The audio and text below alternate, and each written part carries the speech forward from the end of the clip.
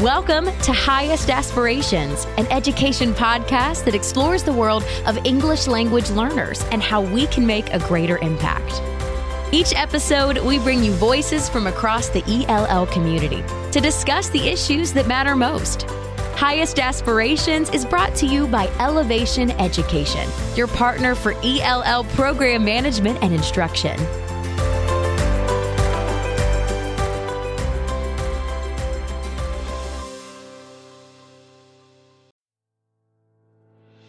Hey everybody, welcome back. I'm your host, Steve Sofronis.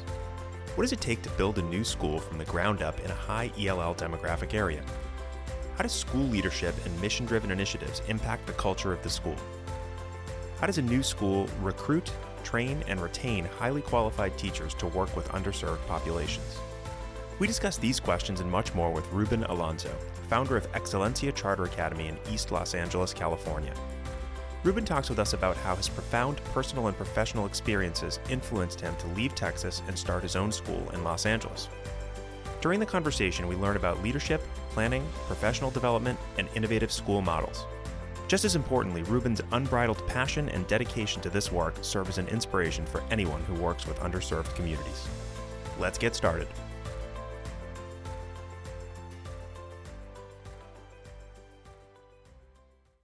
Okay, welcome, Ruben.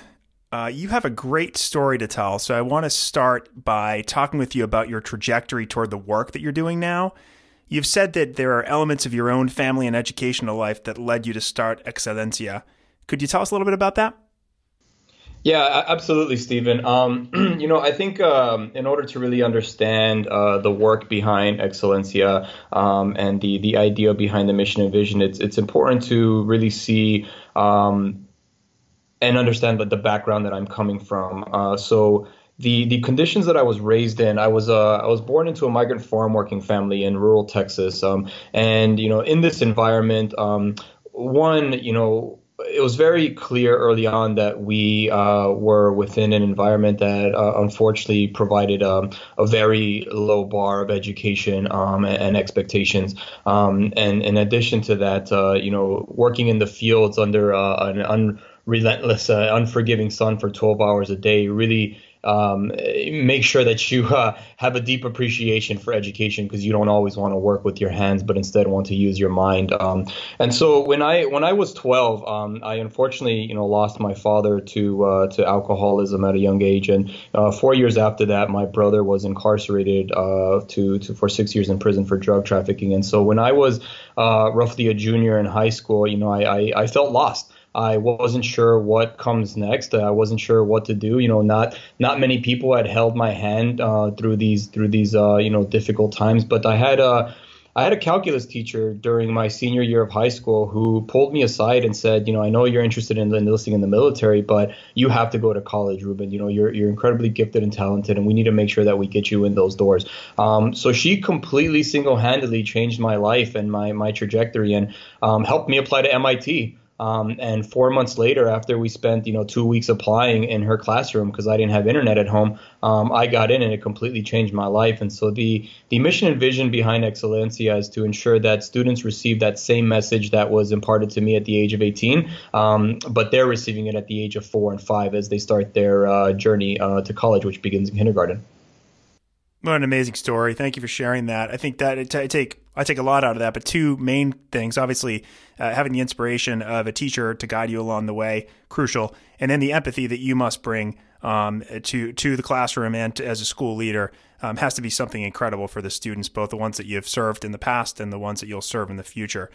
And I want to kind of get to your experience in the past and your experience and what you're looking to do in the future. So you spent 4 years at IDEA Public Schools in Texas. You were just 2 miles from the Mexican border. I think you were a teacher for 2 years and 2 as an administrator. And you worked with a lot of English language learners there, had a lot of success. How did that experience influence your decision to come to California and lead your own school there? Yeah, there's this quote that I read on Elevation site, Stephen, that says all teachers can be teachers of language. And when I look back at my first year in the classroom, I was right out of grad school. I had just started my core experience with Teach for America. I set out to really prove what many people thought was impossible at the time. So I had 120 students, a large majority of which were English learners. And, as you mentioned, we were on the Texas-Mexican border. Yet we set out with a single mission saying that, okay, all of our 8th graders are going to take Algebra 1, and we are going to show the state and the city, what is possible when we double down our efforts and invest in them, regardless of English acquisition. So at the end of that first year of the 120 students, 98% of them were able to pass their algebra state assessment, or the STAR EOC, compared to a 78% state average that same year. When I think about your second question, right, what was my decision that led to then launching the school in California? Unfortunately, in the area that the school is going to be opening in, Boyle Heights, East LA area, only 3% of English learners are proficient in English and 6% are proficient in math. And those numbers are horrendous. And so, I look back into the classroom and the success that we had as a team, as a grade level, but as a school, and recognizing that, there's still a lot of areas of growth across the country, and specifically areas like the east side of Los Angeles, where the English learners are not progressing at rates at which they should and which they could, because we're not giving them the supports necessary. So recognizing that we must do better is the reason why I decided to launch a school in the area. So that's great. So you're bringing your expertise and your proven success to a community that really needs it. And speaking of shifting communities, I've worked with ELL teachers and administrators around the country. Don't have much experience working with Texas or California, but I do know that those are two states that have their own very complex systems for English language learners. So my next question is more of a leadership kind of policy type question. How are you dealing with the challenge of navigating California's complex system having come from Texas? Yeah, I think a lot of it has to do with research preparation, but more importantly, placing a high premium on professional development for our teachers. And so I'll give you an example of that. My principal and I meet weekly to plan to begin our efforts for summer professional development, which begins 4 weeks before the school year even starts. So, here we are weeks out, months out, making decisions about the trainings that we're going to provide to teachers around, for example, LPAC training, which is going to be hosted in LA September 24th. These are decisions that we're making now to ensure that not only myself and our principal as administrators are savvy and well-rounded, but we're also imparting that training and those opportunities to our greater staff, because it cannot just be one or two people who are the sole possessors of knowledge to really support English learners, but it needs to be a team effort. So there's a lot of research and preparation that goes involved, and these are things that we are taking care of now. May 30th, before the school year starts, and well before the school year starts, to ensure that we have all of the places, all of the items in place to support our students. Yeah, so crucial to plan early, and I imagine those 4 weeks of PD that those teachers get before the school year starts must be quite useful for them. I'm interested in learning more about what it takes to build this kind of school, kind of from the ground up. So not only did you move halfway across the country from Texas to Los Angeles, but you also had to bring together a board of directors, ensure they'd serve as stewards for high quality instruction. So how have you gone about putting together that important leadership team that also must believe in your mission? Yeah, great question. I mean, I think it first begins with understanding the roles and responsibilities of these board of directors. So it started with a detailed description outlining the exact roles and responsibilities of every single member, because what you want to do in the beginning is be undeniably clear about what this role is going to entail, in addition to the hours of commitment on a weekly and monthly basis. And so once we drafted that and outlined the exact responsibilities involved, we also understood that to have an effective board, we need a broad range and diverse set of skill sets of professionals from different fields. And so once we began mapping out that greater puzzle, I met with literally dozens of interested candidates, and that was through cold outreach on LinkedIn, by word of mouth, by different referrals. Like, I was meeting with upwards of 100 plus people to ensure that we had the right people quote unquote on the bus. And then from those 100 plus individuals, we ultimately selected the 9 that we felt were the best fit that, one, complemented the diverse rate of skill sets that we needed, such as, finance, facility, education, community investment, in addition to, marketing and media. And then those 9 individuals ultimately constituted our founding board. And once we had that founding board in place, the hard work really began, which was mastering, from the first page to the last page of the charter collectively, so we can then defend it to a Los Angeles Unified School District. Yeah, so you get that board in place, you get the people from a variety of different walks of life, I imagine, with different skill sets. And then you got to think about hiring your staff, the people who are going to spend the most time with the students. So curious to know, as we kind of reach the end of May here, at the time that we're recording this episode, where are you in the hiring process? And maybe more importantly, how have you gone about recruiting highly qualified educators who are going to live your mission? Yeah, so we are opening year 1 with 11 staff, and with the exception of 2 Teach for America teachers, which we will hire next week, we're fully staffed, which is a huge success given where we are in the school year, in our planning year. In terms of how do we go about recruiting highly qualified people, we have received dozens of applicants who are interested in teaching at the school, in large part due to our specialization model and the ability to focus on what you're best at, whether that's mathematics, guided reading, or phonetic development. But in order to weed out and secure the final team that is going to constitute the group of teachers, we knew that it was very important early on to immerse our candidates in the experience that is Excellencia. So beginning with a very thorough vetting process that includes them submitting very thoughtful responses to a list of strategic essay questions, in addition to, putting yourself in the day of the life of a teacher and creating a work plan aligned to what your schedule is going to look like. But I would say most importantly is allowing them to demonstrate their capabilities as teachers in the classroom, and then providing them feedback to see how they respond. So putting them in the shoes of, okay, you need to understand that going into Excellencia, we place, again, that high premium on professional development. So we want to see how you respond to the type of coaching that you're going to experience on a daily and for certainly weekly basis at Excellencia.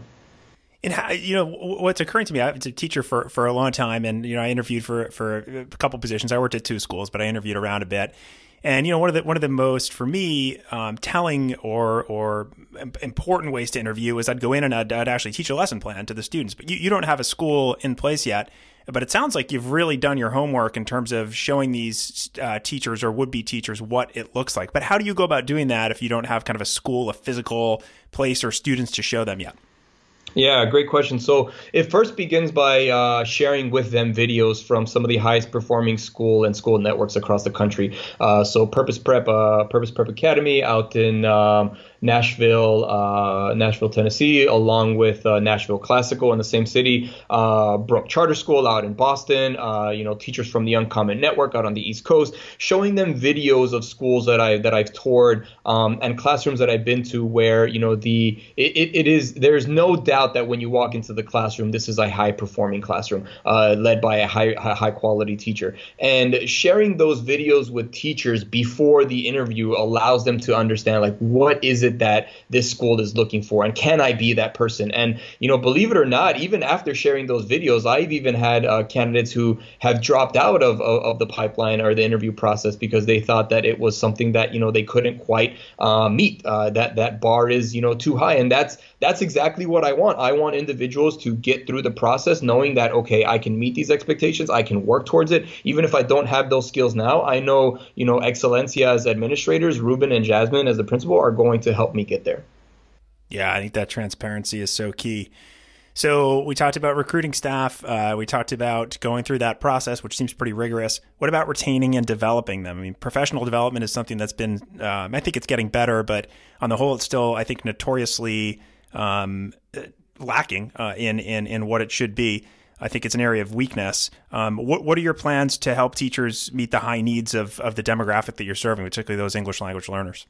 Yeah, so I think it begins with, again, our 4 week professional development program, which was very intentional because, Stephen, we could have started a week out before the school year. We could have started 2 weeks out before the school year, but we recognize that that's just not enough time. Like, if we want to ensure the success of all of our students, particularly our English learners, we need to make sure that we're investing that time up front. So that way, day one of school, we're not beginning the learning process as adults, but we're starting that a month out before the school year begins. So aside from that, you and I had discussed earlier how, just today, my principal and I were meeting for 4 hours, just continuing to plan for our 4 week professional development, because this is something that we're incredibly serious about. Because we know that if done well and executed well, our teachers are going to grow and develop from it, and therefore, ultimately, it's our students and their families who are going to benefit most. The other thing I would also mention for retention is, there's a very real human element that is often sometimes missing from a coaching teaching relationship, or just being a teacher in general at a school. It's an often overwhelming position with not a lot of recognition. And so what we're doing early on, my principal and I, is, hosting get-togethers with our staff. So we build this sense of community because, when I look at, any relationship, right, like you need to put deposits in that relationship bank.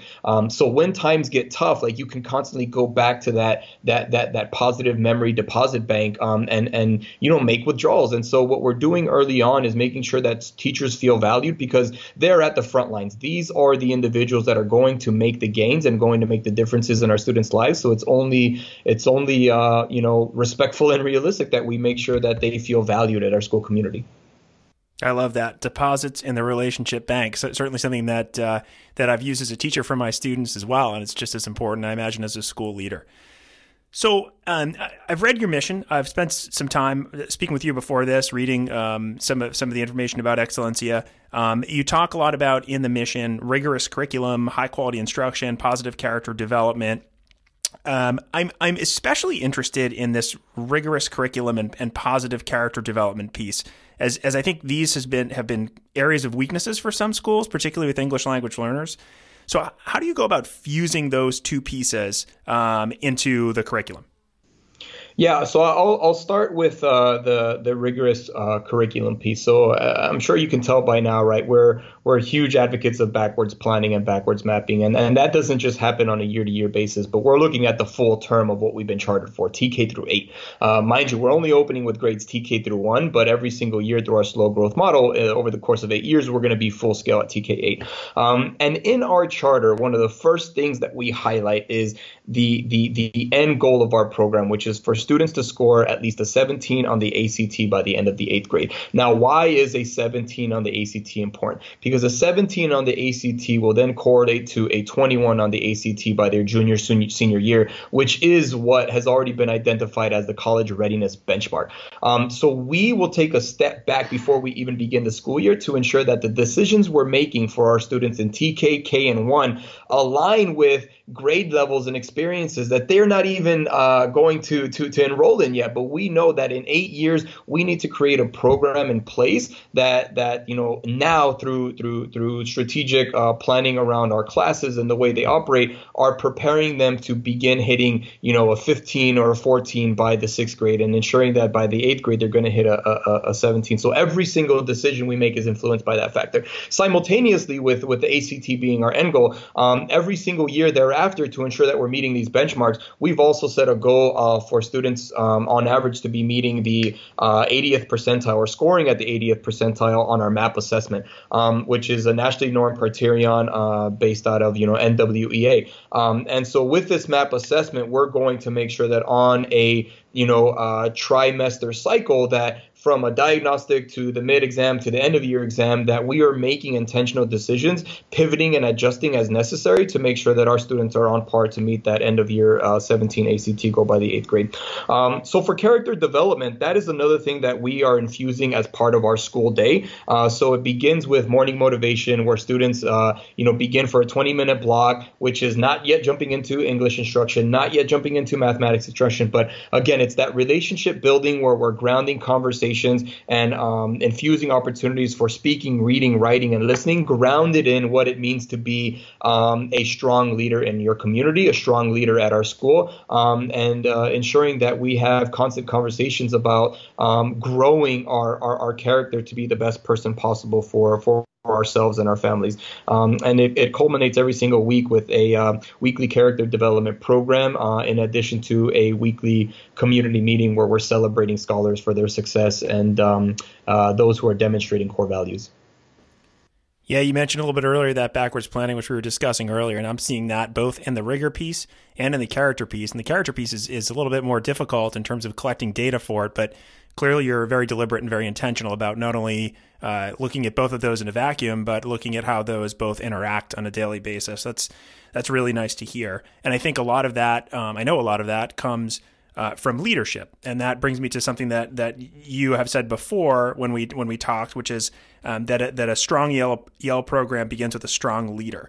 Could you elaborate on this and tell us a little bit about how you see it playing at Excellencia, not only with like the school leaders, but with everybody? How does everybody kind of become a leader and again, sort of live that mission?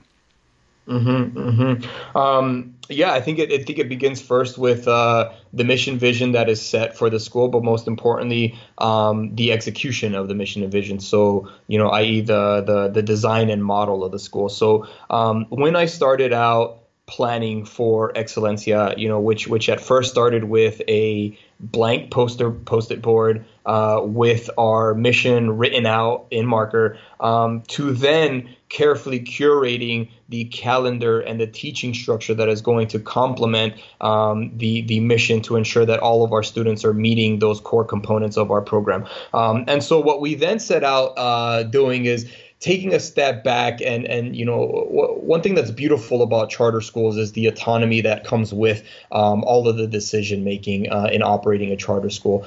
So one thing that we did is we fully exercise our ability to be innovative by then looking at how differently can we structure our teaching positions that will allow us to maximize small group instruction and that will allow teachers to focus on what they're best at through specialization across the core blocks, which are mathematics, science, and social studies, but then also guided reading, phonetic development, read aloud, and vocabulary development. And so the reason why I share that is because that needs to come from the leaders first before anybody can buy into it. I spent, countless nights exploring our program in detail, turning over every single rock, making sure that there's nothing that we missed before we started planning in a greater detailed process. And what we did after that is then brought PD, professional development, and the development of our staff to the forefront of our mission and operation.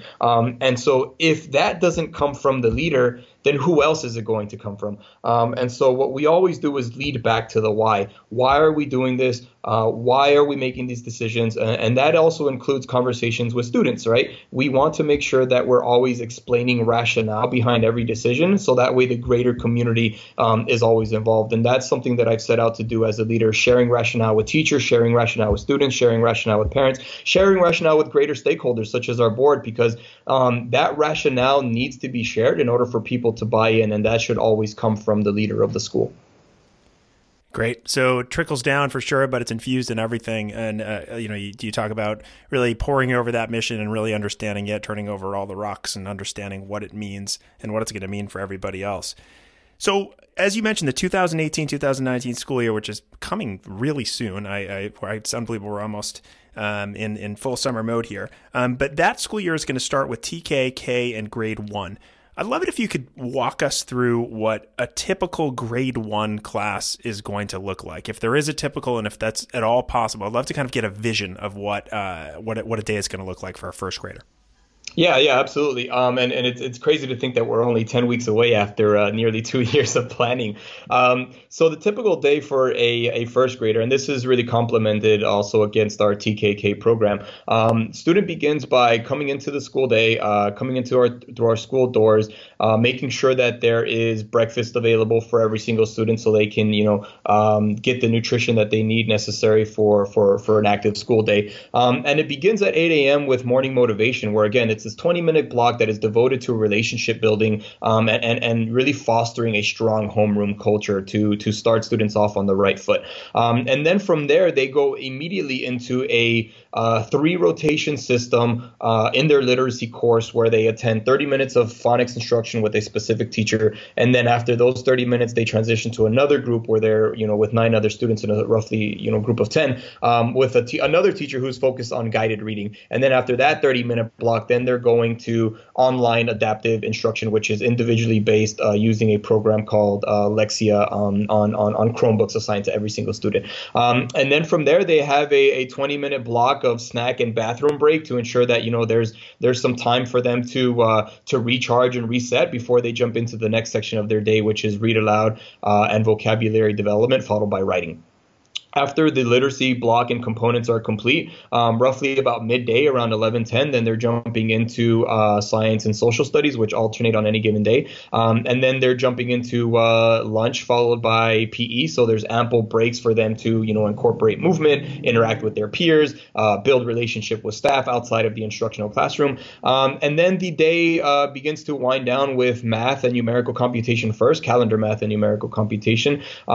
But we recognize that it's not just about getting students to, have a strong practice around, their math fast facts, but we also need to compound numerical computation with conceptual understanding and quantitative reasoning. So we have placed a high premium on cognitively guided instruction, which we're going to be implementing daily. So we can ensure that we are really tapping into students and their expertise to then lead classroom conversations. And then before we end the day, we go into enrichment and intervention to ensure that we're closing any gaps, and students are also having the ability to focus on other pieces of, exercise other pieces of their brains through building blocks and robotics. And then every single day, we also commit to a 30-minute block of technology skills, where we're using technology and showing students how to use this equipment as tools to learn. And we end at 3:50 with community closing every single day, giving shout outs to scholars who have exemplified core values, and we have a hard dismissal at 4 p.m.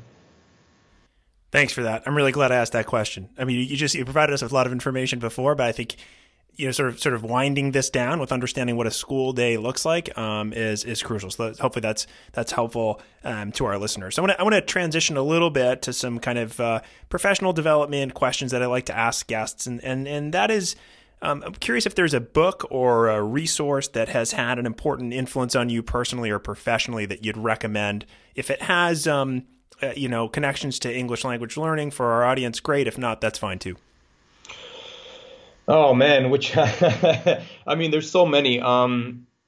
But one thing that I would like to share with you, Stephen, I don't know if I shared this in detail. I mean, there's a lot of books that I can share on a professional level that have certainly influenced our decision making, such as Making Thinking Visible, Great Habits, Great Readers, Get Better Faster, all of which, Practice Perfect, all of which are phenomenal books that I recommend every single educator go and pick out today, especially if you're going to be coaching first-year teachers. But one book that has always had a very strong personal influence is a book written by Wes Moore called The Other Wes Moore. And the reason why I share this, Stephen, is because I go back to the life experiences that I have had, which have led me to build a school and more importantly, commit to a lifetime career in education. So The Other Wes Moore is a narrative where Wes Moore, who was a Rhodes Scholar and Rhodes Scholarship recipient, the day he found out that he was a Rhodes Scholar, I believe it was published in the newspaper. In that same paper, there was a similar article with another individual named Wes Moore who was going to be incarcerated for, X years. And so here he is, Wes Moore, reading about another Wes Moore that was born in the same year, raised in the same neighborhood, but lived completely different lives. And the reason why I share that is because that is the definition of the relationship between my brother and I. He came 6 years. He came 6 years before me. We are almost identically the same same person, same level of intelligence. I would argue that he's actually smarter than me. But because of limited opportunities and exposure that he had, he ended up going a different route than I had. But what's crazy about that is, just like the other Wes Moore, that life could have easily been my own. And so it's a book that I constantly revisit on a personal level, because it's a book that I have read through a mentoring program called Real Men Read with other, middle school men, where we're diving into books like The Other Wes Moore, Fistic Knife Gun by Jeff Canada, in addition to Man-Child in the Promised Land, Autobiography of Malcolm X, because it's important to have these conversations and what it means to be, a male of color in today's society, but also, more importantly, understanding the power of literacy that it can have on your future. Well, so I've come full circle since the beginning of our conversation, which I think is great, connecting it back to how this all started for you, your personal experience and how it's reflected in your professional experience, and maybe most important for our listeners here, particularly those that haven't had those life experiences that you have. I'll include myself in that category, to understand and to really be able to harness that empathy that's so necessary when we're working with these kinds of students. And we, obviously want the best for them. So I have one more question for you, and it's an important one, because I think what you're doing is great, and I'm sure there'll be many people who will want to know more about the school. So simple question: how do people find out more about Excellencia, about the work that you've done? Where would they start for that?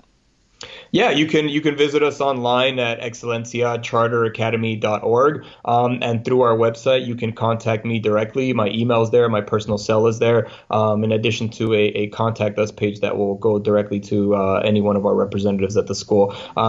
There's a few ways in which you can get involved. If you'd like to donate, that's something that you can do through our online donation page, or if you'd like to volunteer or learn more, just feel free to reach out to us via the website, and I'll follow up as soon as I can. Great, and we'll be sure to post all of that information and all of those books that you recommended as well on the condensed written version that goes with the episode notes. So, Ruben, your excitement, your passion, your empathy is contagious. I think people can hear it in your voice. I think that there's nobody better to be doing this work after having the pleasure of being able to speak with you about this. Thank you so much for sharing not only your professional journey and your plans and your experience, but also your personal journey, which I think is just as important. It's been an absolute pleasure speaking with you, and I greatly appreciate it. Great. Thanks, Stephen.